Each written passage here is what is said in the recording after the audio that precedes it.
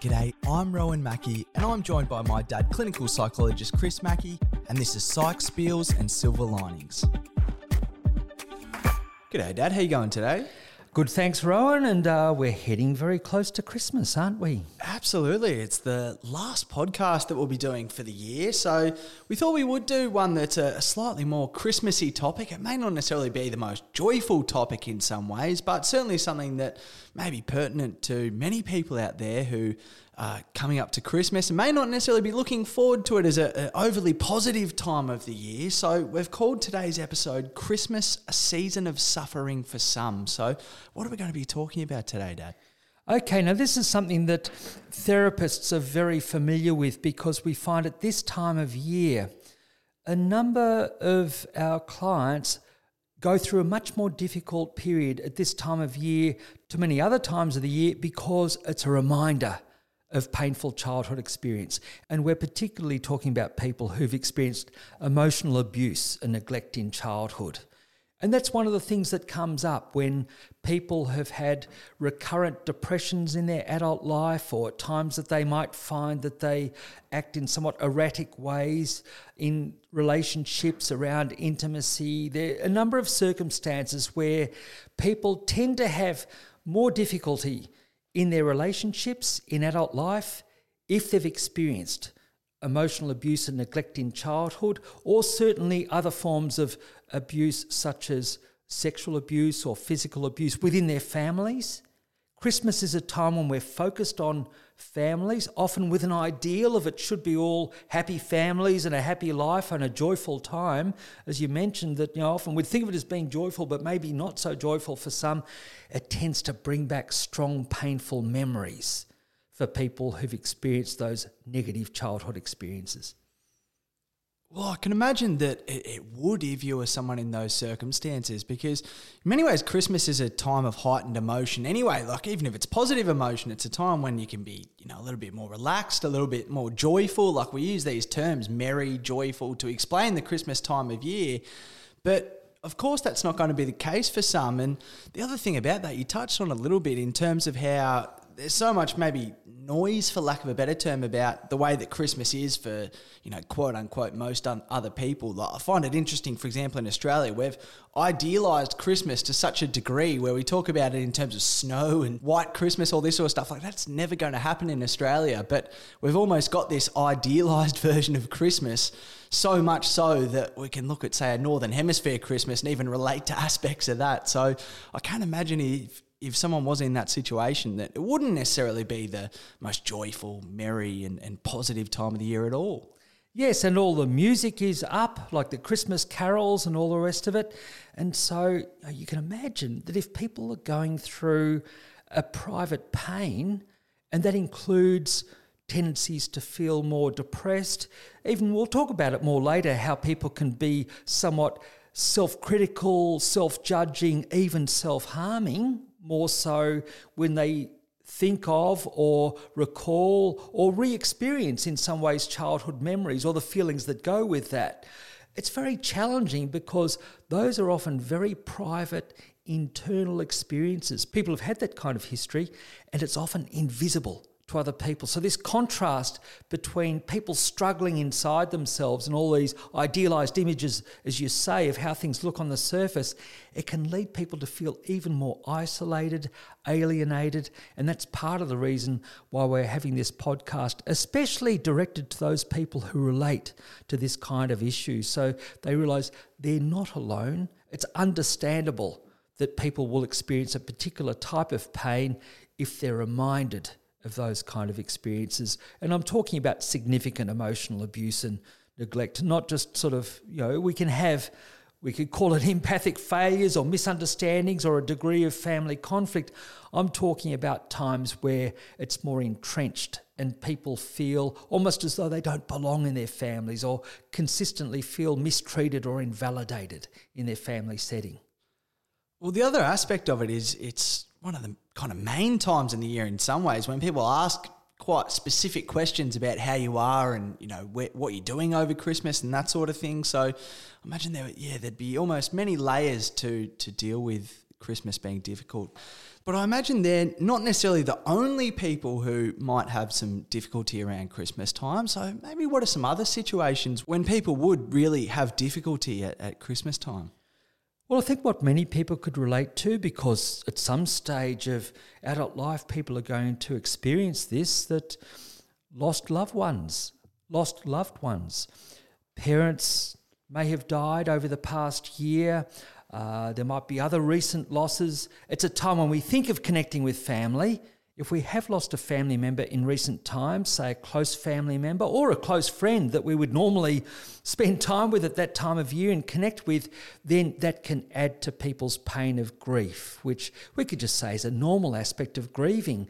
People will tend to experience somewhat more pain around anniversaries, Christmas, other times when people would get together.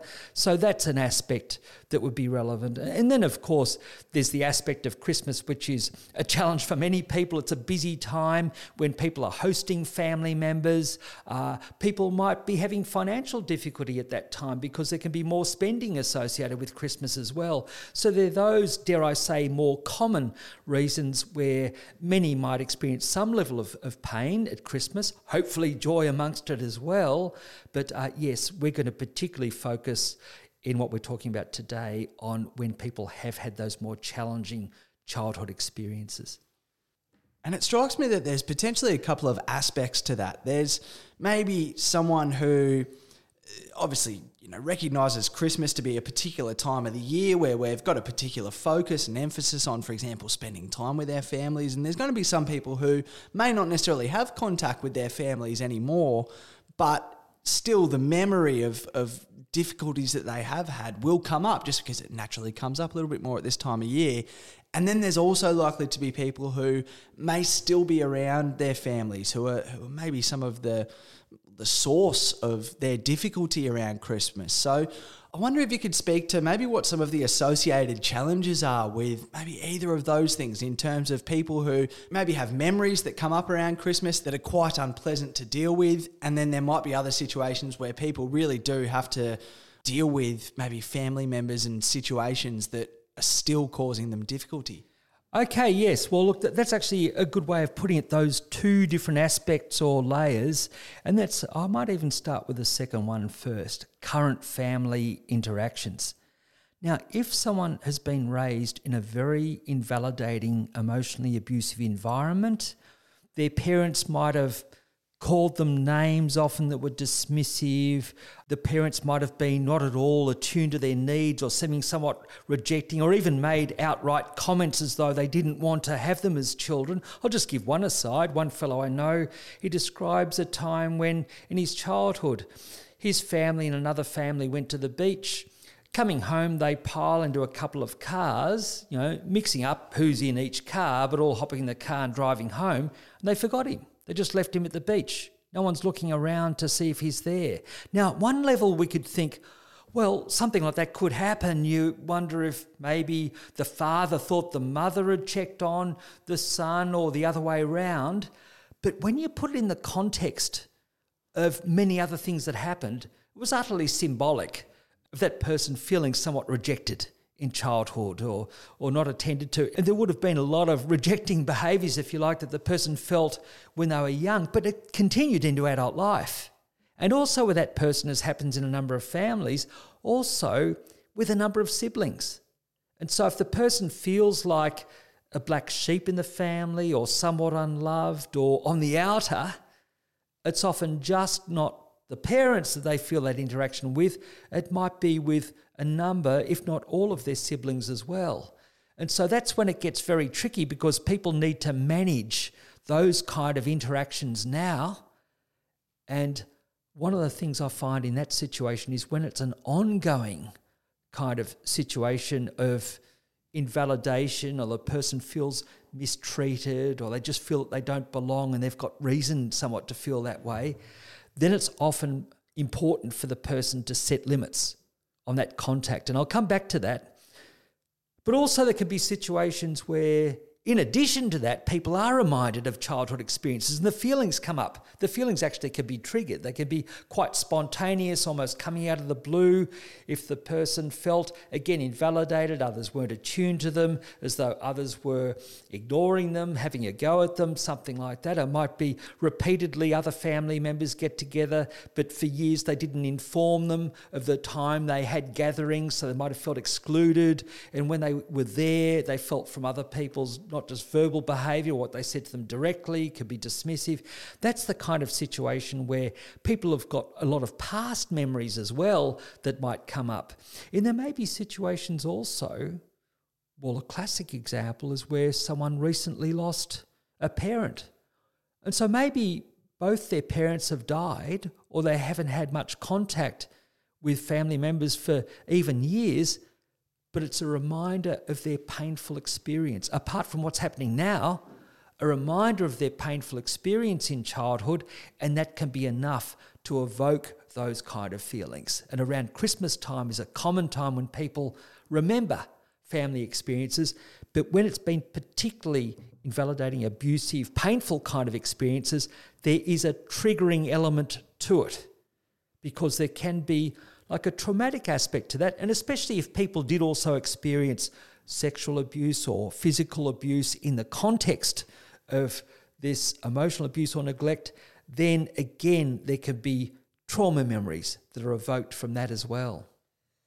Well, both those situations would, I imagine, just be so difficult to deal with at that time of year. And I suppose in some ways, like, it reminds me of that, I believe it was a Leo Tolstoy line where he said, all happy families are alike, but every unhappy family is unhappy in their own individual way, or I'm paraphrasing, or something like that. And so it strikes me that in some ways, like, not only could it be difficult, but it would be so isolating as well to, well, potentially think that you're the only person that you may know who understands maybe the depth of that situation. But I suppose, what can someone do in that situation? Like, it's probably going to be slightly different for maybe everyone who is kind of, experiencing these difficulties. They're going to experience them in their own particular way. But I wonder if you've got some, I suppose, say, broad things that people could do that would maybe help in that situation. Okay, look, I might even refer to some of that things that people can do in the context of a few stories of clients I've seen and how things have gone and what's made a difference. And hopefully this helps get across a little bit more about how much impact it can have when people have had childhood emotional abuse or trauma, sexual abuse, physical abuse, especially if there's also emotional abuse and neglect. And if that continues for a long period of time, some of the impact it can have for people, leave them with feelings of self-blame or shame that can be evoked also at this time. I'll tell a few stories that relate to that. But I'll also mention a background thing first, and it's to do with childhood perception of the world. Up until the age of 6 years old, to some extent about 8 years old, children are egocentric, meaning they see the world as revolving around them. That's the development of the childhood brain and the childhood mind. Our horizons are more narrow, and that means that the world naturally revolves around the child. Now, this means if bad things happen in a child's life, including mistreatment in their family or abuse within their family, a child will tend to think they're responsible for that. And also, with emotional abuse, often children can grow up getting messages about being bad or wrong or too noisy or too disruptive or otherwise not acting the way that they should. And so that can reinforce that sense of not measuring up or shame. But I'll give a few examples. One was of a fellow who was a very competent fellow. He was in his early 50s. He'd been an effective manager and he'd learnt to look to contain his contact with his parents, but he still had some contact with his parents, especially around Christmas. He didn't call his parents mum or dad. He used the Christian name, which showed a distance that was there, But in particular, his mother was very emotionally abusive, and I would use the term narcissistic. Now, this is often where this pattern comes up, where one or more parents are narcissistic, meaning that they're very much focused on their own needs and interests. So if they have an infant, it's very hard to put another person first, even a baby, even a vulnerable infant. And so that's where the parent might not be so attuned to the child's needs. And presumably, even when they're young, if they were suffering in some way, they're hungry, they're tired, maybe if they were sick or needed attending to in certain ways, there might not be the kind of emotional response. Or there'd be other times I'd know where the only time that a parent seemed attentive was when the infant was sick, and then that person can grow to be an adult who has an uncommon experience of illness and gravitate towards illness when they're vulnerable, which like unconsciously, they come to later realise, that was the only time, as a child when I got love, when I was sick. So it can evoke that. But anyway, I'll get back to this example of this fellow competent manager, had limited some contact with his parents. Actually, we worked through certain trauma memories this person had. They went very well. They overcame their depression fully. They've been severely depressed. There were trauma memories related to childhood experience, some other experiences as well. They'd gone great guns, going well for months. Then they thought, hey, wait a minute, I'm strong enough to visit my parents just before Christmas. I'll visit for a few hours. This fellow whose wife used to encourage him to have no contact with his parents at all, because even after a brief phone call, it seemed to go downhill in the past. But he felt strong enough that he could visit them, visits them for a few hours. Within a few days, he was in a psychiatric hospital. He was admitted for weeks. He was off work for months after having made enormous progress. That shows how powerful these kind of reactions and interactions can be. Deep down, it evoked, triggered, if you like, reminders of painful experience, feeling so invalidated by a parent. And often what happens in this situation is one parent might be actively abusive, invalidating, and the other parent might be, dare I say, quite weak in addressing that and going along with the other parent. So the person feels that neither parent is attuned to them, particularly interested in them, protective towards them. And it might be tricky too, because at times a person does feel the odd one out because the parents might have a different relationship with other family members and seem more attentive. But underneath it all, that can lead the person further to think, is it me? It's just something wrong with me. And it tends to also evoke these self-critical feelings, and sometimes that overlaps with self-harm. So in a way, what's being triggered is these underlying survival mechanisms, which we might refer to as fight and flight. People understand that. Also freeze mechanisms. So people in their family situation, some conflict comes up and they just immobilised, they don't know what to say or do, but they're feeling helpless and dreadful inside. Or also submit responses. These are survival responses that an animal might, play possum and play dead, so to speak. They're more likely to survive if a predator's around if they play dead. But also another, like a grim, if you like, evolutionary mechanism is if a rabbit's about to be eaten by a tiger, it might just anaesthetise itself, just be helpless and submit. And those submit responses can also be triggered. If people have family contact, if as a child it was dangerous to react with fight or flight. And that's one thing, children in these situations tend to try and make themselves invisible. If they've attracted negative attention from their parents, or one parent is particularly violent or abusive, they might try and stay out of the way and make themselves invisible. And that goes with an adult triggered feeling of shame. Shame goes along with the notion of wanting to be invisible. And so people sometimes can experience what seems like profound levels of shame. When it's not their fault, you hear of people's background experiences and it kind of, you understand where people might have had this self-doubt, this distress or recurrent depression, or find it hard to learn to trust other people, that kind of experience.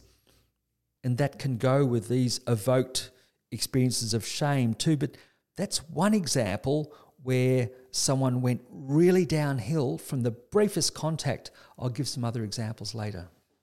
Well, yeah, I'm interested to hear some more examples, but I suppose what comes to my mind there is when you mention, say, fight, flight, freeze, submit. Well, we almost have this kind of cliche at Christmas about how, families come together and, fight and all this sort of stuff. And like, although there is this kind of idealised version of Christmas that, we all buy into in some way, there is also maybe this other level where, there's a bit of a recognition that, not every family can get on all the time. And I find it interesting that when you almost put things in those terms, in terms of these are biological responses, even shame, like if it's about, say, feeling invisible and making yourself a smaller target, well, that completely recontextualises it from you're not participating in the kind of ambiguous cultural tradition of Christmas in the same way that everyone else is. So I just find that a really fascinating almost context to put some of these things in. Yes, it makes so much sense when you understand that side of things. And when people have experienced what we refer to as complex trauma, it basically means repeated childhood trauma. Often it might include sexual and physical abuse, repeated, but it also can include emotional abuse and neglect, but of a very significant degree. And as I say, often this is with one or more narcissistic parents. I mean, quite inattentive parents, putting their needs first. We're not talking, as I say, about the empathic failures that might result, where sometimes parents aren't so attuned, or their means of discipline might be a bit rigid, yet still the parents might be loving parents in other ways. There are all sorts of ways where things can get a bit out of kilter in a normal family. And yes, in a normal family and in normal relationships, most of us, I would say all of us, can be prone at times to have something like a fight or flight or freeze reaction. Not so often submit. Well, it can be that actually. If people are capitulating a lot, that can be related to something else which people call pleasing and appeasing. People can go a bit far that way because they're feeling insecure in themselves of the love of others. And I will mention there's actually one other survival mode mechanism, a core one, which is attach. So say a baby koala's in a forest, there's maybe smoke and flames nearby, the baby will tend to look out for the mum or a parent in that kind of situation. So there's also that attach. And so that's where sometimes people can get caught up between attach responses, like they feel clingy or needy, or they think a relationship's under threat, and so they might text someone 10 times in a day. The other person feels cramped, or the other person's too clingy or needy, and the person might then go from attach response to a fight response, or maybe to a flee response. And so you get these different reactions coming up together. But the more that people have experienced very significant repeated abuse or trauma, the more that people are going to have these kind of reactions, fight, flight, freeze, submit, attach, they're more going to be triggered suddenly, and sometimes in a way that the person feels mystified and out of control themselves, where most of us would experience those reactions somewhat more mildly. We'll recover from them fairly quickly. We might apologise if we overreacted to what we saw as a slight or a comment, or we thought someone was having a dig at us, or otherwise thought someone wasn't so attuned, or they were more neglectful, or that kind of thing. These are like normal emotions that we might have with some misattunement or misunderstanding or a bit of thoughtlessness that might be there. And hopefully we give others a break for that as well. Christmas can be a time for forgiving, if you like, the milder kind of transgressions that way, but here we're generally talking about something much more entrenched and severe and significant, where adults who've experienced these things in childhood might, again, find they might be diagnosed with having a borderline personality disorder, or people might refer to it as complex trauma, or we've talked in the past about dissociative disorders. In those kind of situations, these often childhood abuse or neglect. Absolutely, and yeah, certainly without wanting to trivialise it, I suppose it maybe speaks to the degree to which that can be present with someone who's had, these more complex difficulties, when, it's a bit of a cultural meme in some ways of, sort of almost having these little conflicts here and there around this time of year. It shows that it's a much more heightened time of the year, and it would be an extra thing again if you're dealing with those extra difficulties. But I wonder maybe if you have another one of those stories, Dad, that can give us a little bit more context as to what someone might be going through around Christmas time. Yes, I mentioned, but just as an aside, you said something there. Well, just recently this time of year, I saw a report that I think it's December the 11th is the number one date where people tend to separate. Now, that's kind of interesting as well. People have actually calculated this, or maybe the number one date for divorce. I presume it's separation, but there does tend to be heightened conflict this time of year in a kind of more normal way. But here's another situation which is, dare I say, a less common situation, a more severe situation. It does involve the fellow I mentioned where, parents left him behind when they drove back from the beach.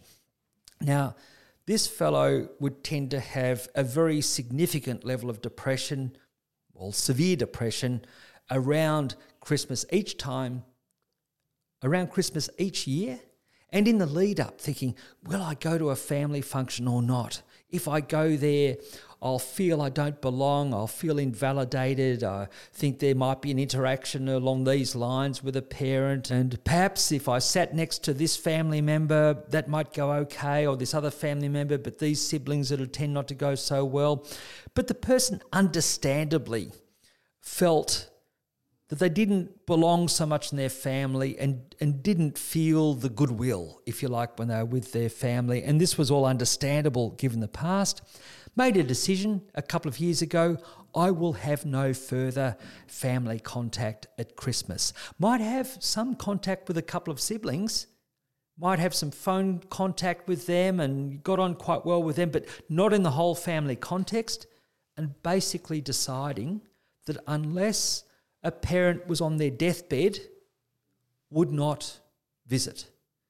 And actually, there was a recent situation where it was almost towards that kind of situation. A parent was severely ill, and that person felt strong enough in themselves to make a brief visit, and anticipating that might be the last time he ever sees that parent alive, and has got to a stage of not beating himself up with any kind of guilt or shame around that, recognising that is the sensible thing to do. The important thing for him is to have health in his family.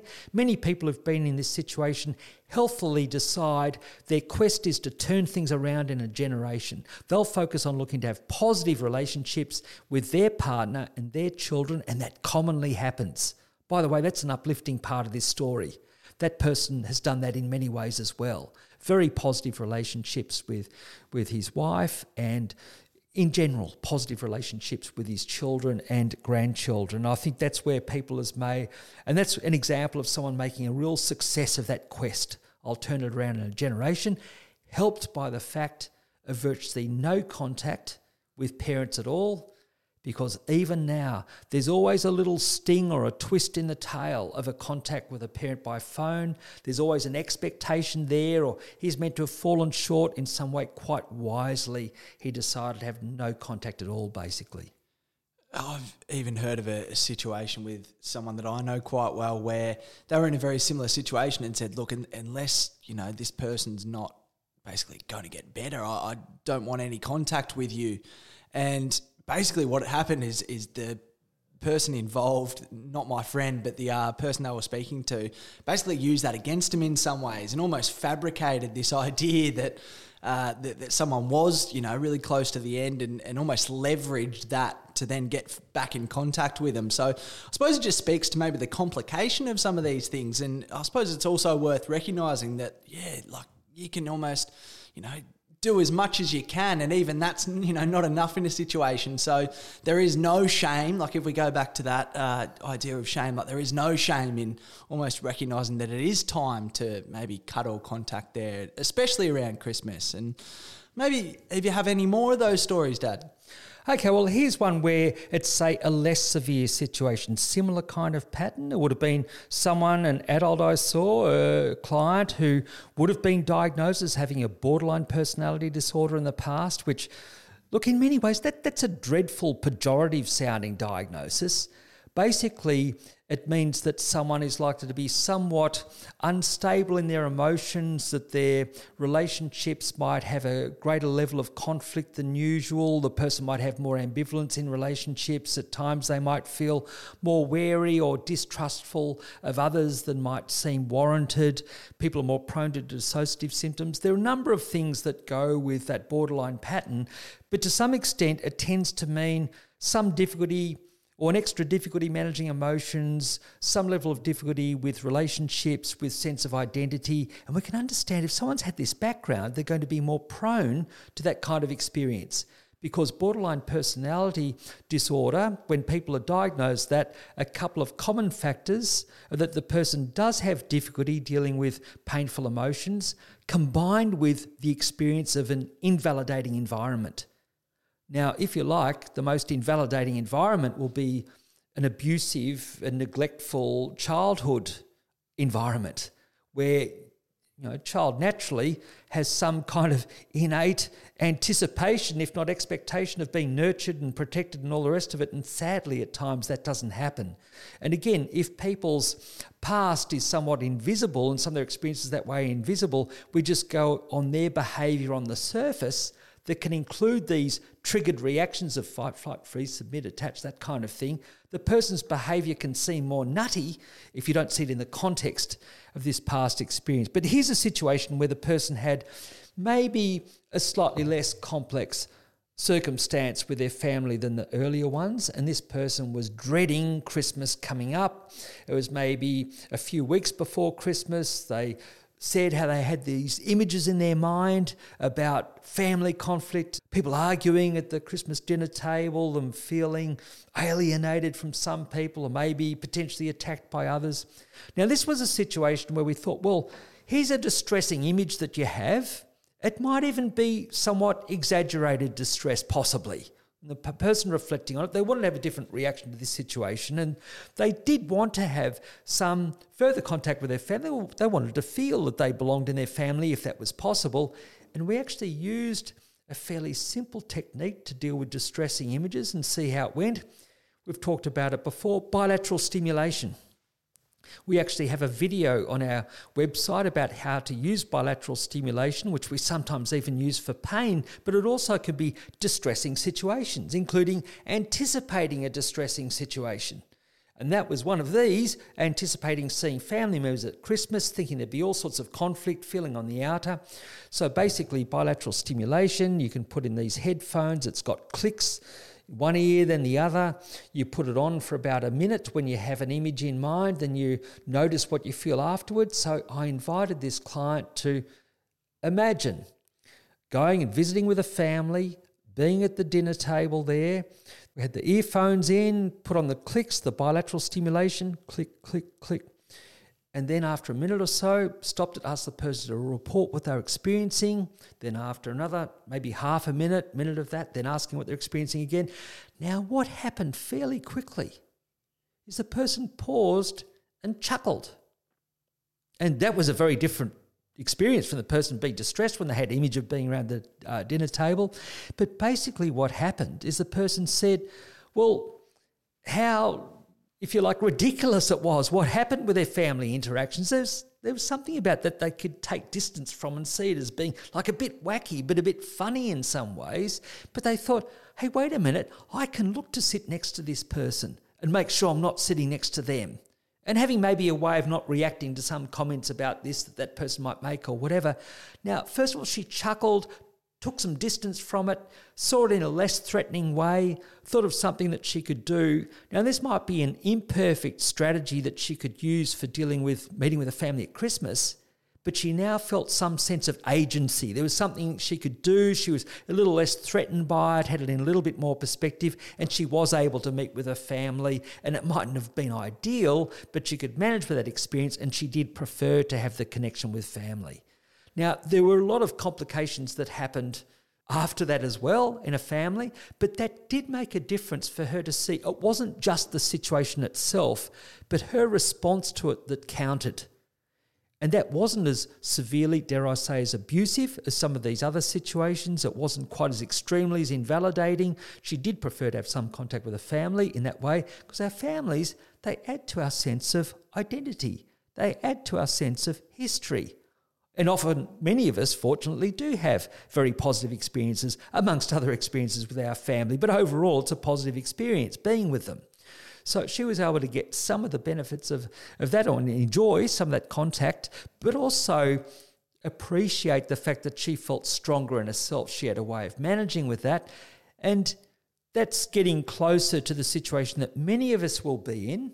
Many of us might experience some kind of disappointment or frustration or annoyance with some family members around Christmas time. That'd be almost universal, I would think, some level of frustration or disappointment, or someone doesn't like something someone said or something they've done or not done through the year. This is, dare I say, the normal, at times, not being so attuned, or technically you can call it empathic failure. It seems like not caring so much or not being as thoughtful about the other person. Now that can happen, and basically a lot of that we can forgive a fair bit of that or accept a fair bit of that. Look, families aren't going to be perfect and all the rest of it, but our interest in connecting with each other and recognising, like our basic underlying shared history, loving connection in other kind of ways, it's more than enough to lead us to want to be in that situation. And then it does get back to being more, if you like, understanding, accepting, goodwill, a time also of forgiveness, and focusing on the positives in our family. And that's for most of us where we would be. So what we've focused on so far is the notion of the more abusive and undermining the experience, the more negatively it affects someone's mental health. If they have had this very significant past abuse, neglect in childhood, if it continues on especially, it's important to set limits with it. Contain it. Either don't have contact if it's very severe with certain family members, or keep it brief, or make sure you're in a neutral environment where you can get up and leave. For example, you're at a restaurant or something like that rather than at your own home, so you can get up and leave if need be. Contain the time. Other things you can do to manage with it include draw on the support of a partner, of how you can deal with that kind of situation, such as have their support beforehand, that if you look to get up and leave early, they'll be very ready for that, or in whatever other way they might support you. You can talk about some of those things beforehand. And then I suppose some of the other aspects of things that we can do is even just allowing for it to be a really difficult time of year, and not thinking that we're going to go into a situation and, quote unquote, absolutely nail it or have absolutely no difficulties in that situation. Like, there might be a little bit that we can put up with, but I wonder if it's one of those situations where we're more going for optimalism instead of perfectionism. We're looking for things to be as good as they can without having to be perfect as well. Very much so. And that's the more general principle too. If someone's had a very painful experience or loss or trauma, allow for more difficulty around anniversaries. Allow for more difficulty around birthdays, and certainly around Christmas and other times where people would tend to either get together and celebrate, but other reminders of that. But for most people, give it a week or two beyond that, often a week beyond that, and that's settling or dissipating. So I think, just like you say, allow for it to be a more difficult time. That's human. That's normal that there'll be painful emotions associated with that. And certainly when people have particular difficulties with the experiences that we're talking about, if it happens year by year, if the person predictably not just feels sad but goes into a depression, it really is worth following a course of therapy and looking to process some of those underlying feelings.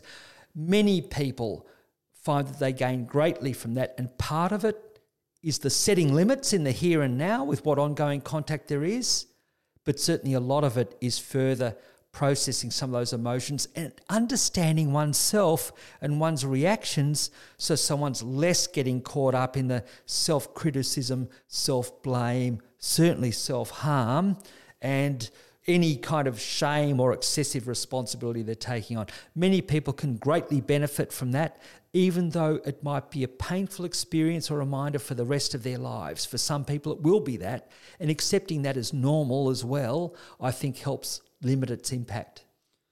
And there's something that came to mind as well as you've been describing this too, is that I remember having a chat with a friend who actually has closed off contact with his family and has got benefit from that, and was talking to him about that, and he just had a line for me, which I think is well, it's a good way of looking at things, where he just matter-of-factly, took the emotion out of it and sort of said, oh, this is my family now, referring to the people who are around him. And I think it's like even, broadly in society, like this term family gets used a lot more these days. And like you even hear it in the context of, say, sporting teams and this sort of thing, or close friends, it's like family. And so I wonder if it's almost like if any situation that we can have around Christmas time where we feel that we're with almost like a familial relationship, it doesn't necessarily have to be that we're spending time with our extended family as, maybe is seen to be tradition and all things like this. Like if there are people out there who maybe are or feel a little bit like family, well, they can substitute in some ways if people have maybe cut off contact with their family as well. But I suppose the other people who I wonder about, Dad, is maybe people who don't have access to, well, obviously their family, but also maybe this other idea of family, almost this substituted idea of family. Like not everyone's going to have people to go to on Christmas and have people to spend the day with. So what can people do if maybe they're looking to be alone on Christmas Day?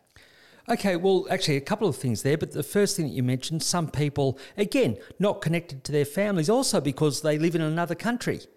And exactly what you said is what a number of people do. We have some very close family friends who are just wonderful at getting their friends together at Christmas, and that's like, in a sense, a big family gathering. But what they've done is, being at some distance or quite some distance from their own family, from their country and family of origin, they've actually recreated some of that experience with not just their own nuclear family, their own immediate family, but their friends around. And I think that what you're saying too, it just shows the importance of the quality of our connections, the quality of our relationships. And this time of year, it's almost like there's this expectation that our closest or deepest connections will be with our immediate family members. Well, there's a degree of truth in that for many people, and that's a wonderful thing that we feel connected with our close family members. But by the same token, it's not universal. And also, those of us who do have good family connections, we also have close friends and other loved ones. And that's where many people are looking to connect with their closer friends and others at this time of year too. But yes, it just shows that we don't necessarily have to have a close, loving relationship, even with parents, children, siblings. It's nice if we do, but that's not a requirement for people to have positive, healthy relationships and to be largely happy in themselves. Generally, there'll be a level of sadness and some pain. People don't have that connection with close family relationships, but with others, it makes a difference. And then you were getting back to say also, if someone is alone on Christmas Day, well then, most people in that situation will have someone that they can at least speak to, send some wishes to, say by phone, something like that. Like people might still have connections with others even if they don't see someone on that particular day. But also it gets back to our most fundamental relationship, in a sense, is our relationship with ourselves. And so a person can look to do something for themselves on that particular day. It might be having a kind of meal they'd like to have, or watch a movie that they would like to see, or go for a walk somewhere that they would like. And many people experience a level of joy, satisfaction, a level of happiness, or it's something that's worthwhile in someone's day. It's something that also makes life worthwhile, but adds to an experience of life to be able to do some of those things that they really like. So the person might have a personal ritual or something they want to do, but it would seem worth marking out the day in their own way. And as well, it's not necessarily going to be relevant for everyone too, but even just, for example, having a look online at, say, just Googled alone on Christmas in Melbourne, and there's, 10 sort of different suggestions that come up, even literally people online just based on someone's username, sort of said, oh, look, we've got a spare place at our house if you want to come round. And we've had, even people at our place on Christmas too who weren't necessarily in our extended family but just didn't have anywhere else to go. So I wonder if it's also the kind of thing where, often people may not necessarily realise that you're alone on Christmas and, not everyone's going to be in this situation, but there might be someone who you can spend that day with, even if it's someone that you haven't met before who might just be in a similar situation and you met on a website like Meetup or one of these kind of websites. So, yeah, I like that idea of marking the day, and, you can even just go get a roast chook from Woolies these days, and then you've got your roast dinner as well. So I suppose, yeah, it's one of those situations where I wonder if, anything that you can do where, you at least feel a little bit satisfied within yourself that you've done that is really going to be worthwhile in that situation, and potentially even say more worthwhile than some other times of the year where there's not this kind of environment of, Christmas and merriness and all that sort of stuff. Like, it strikes me that, we're really going to get bang for our buck in terms of those little things that we go out of our way to do to make the day and the situation better for us as well.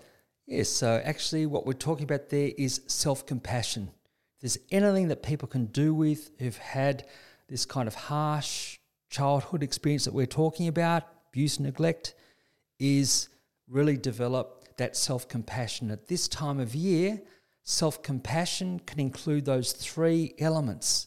Number one element, acknowledge it's difficult. Acknowledge some level of pain or difficulty.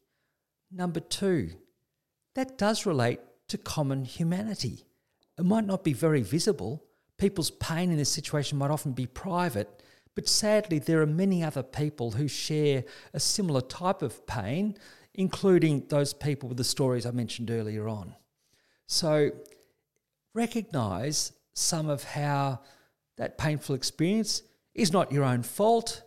It partly relates, or largely relates, to background experiences, makes it understandable. Number three, and a key thing, the third thing, do something to improve the situation, some kind of self-caring, some kind of acknowledgement. And I will mention for some people, their most caring thing that they've thought to do is a bit different from what I suggested earlier. They might look to forget Christmas entirely or some other kind of celebration. There are other religious holidays as well that this applies to as well. We're talking about Christmas because it's a prominent day in our culture, but this applies to other circumstances or birthdays or anniversaries. But this time of year, show that self-compassion. If for some people that just means treating the day as any other day, that can be okay as well. But many people I know benefit from having some little ritual of their own.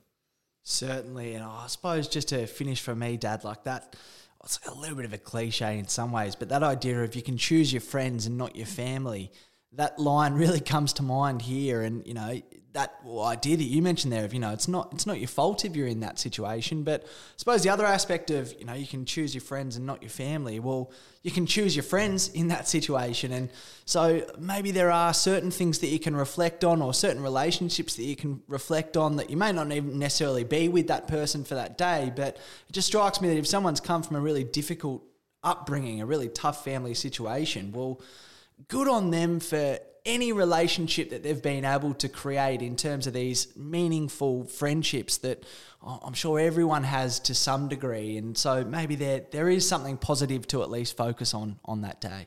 Yes. And like to me, with summing up some final thoughts too, like one thing generally is for those of us who've been in more fortunate circumstances, spare a thought for those people who even might be invisible to us. They might be known to us. We might not know of their level of pain at this time of year because many people will keep that as a very private kind of experience.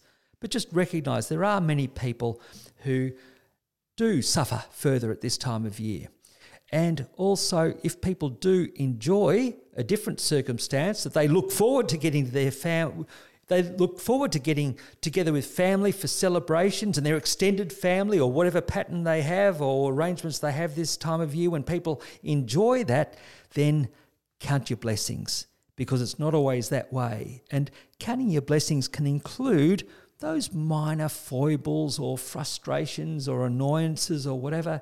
This is a time of year where there's scope to be a little bit, dare I say, more generous in our forgiveness and acceptance.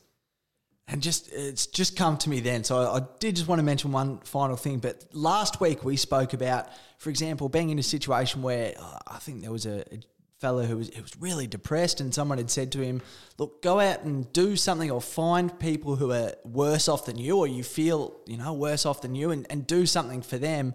Well, it strikes me as well that, anything that you can do for anyone on Christmas, the appreciation that you're going to get back will just be, through the roof. Like we spoke about volunteering on last week's episode, like almost never more is that idea truer around Christmas, that the volunteer is going to get, as much out of that experience as the person that they're helping. So, yeah, it's a nice time of year in some ways, Dad, but very much understand that for some people it comes with a whole range of difficulties and it is really tough. So, yeah, very much feeling for anyone if they're in that situation, and I hope, in whatever way people are able to have a Merry Christmas, even as you say, if that's completely forgetting the idea altogether of Christmas. And I suppose just a tiny little story in terms of, I've got this group of friends, Dad, who we chat cricket on a group chat sort of thing, and just a little joke that we all do every year is every Christmas morning we'll say to each other, Happy Boxing Day Eve for the cricket test that's on in Melbourne every year. So yeah, if you're not necessarily wanting to engage in Christmas this year, Happy Boxing Day Eve to you. Yes, and we've certainly enjoyed a number of Boxing Days in the past of the cricket, Rowan. And look, I've very much enjoyed this year of podcast with you as well. And so just winding up the year too, just wish everyone a Merry Christmas.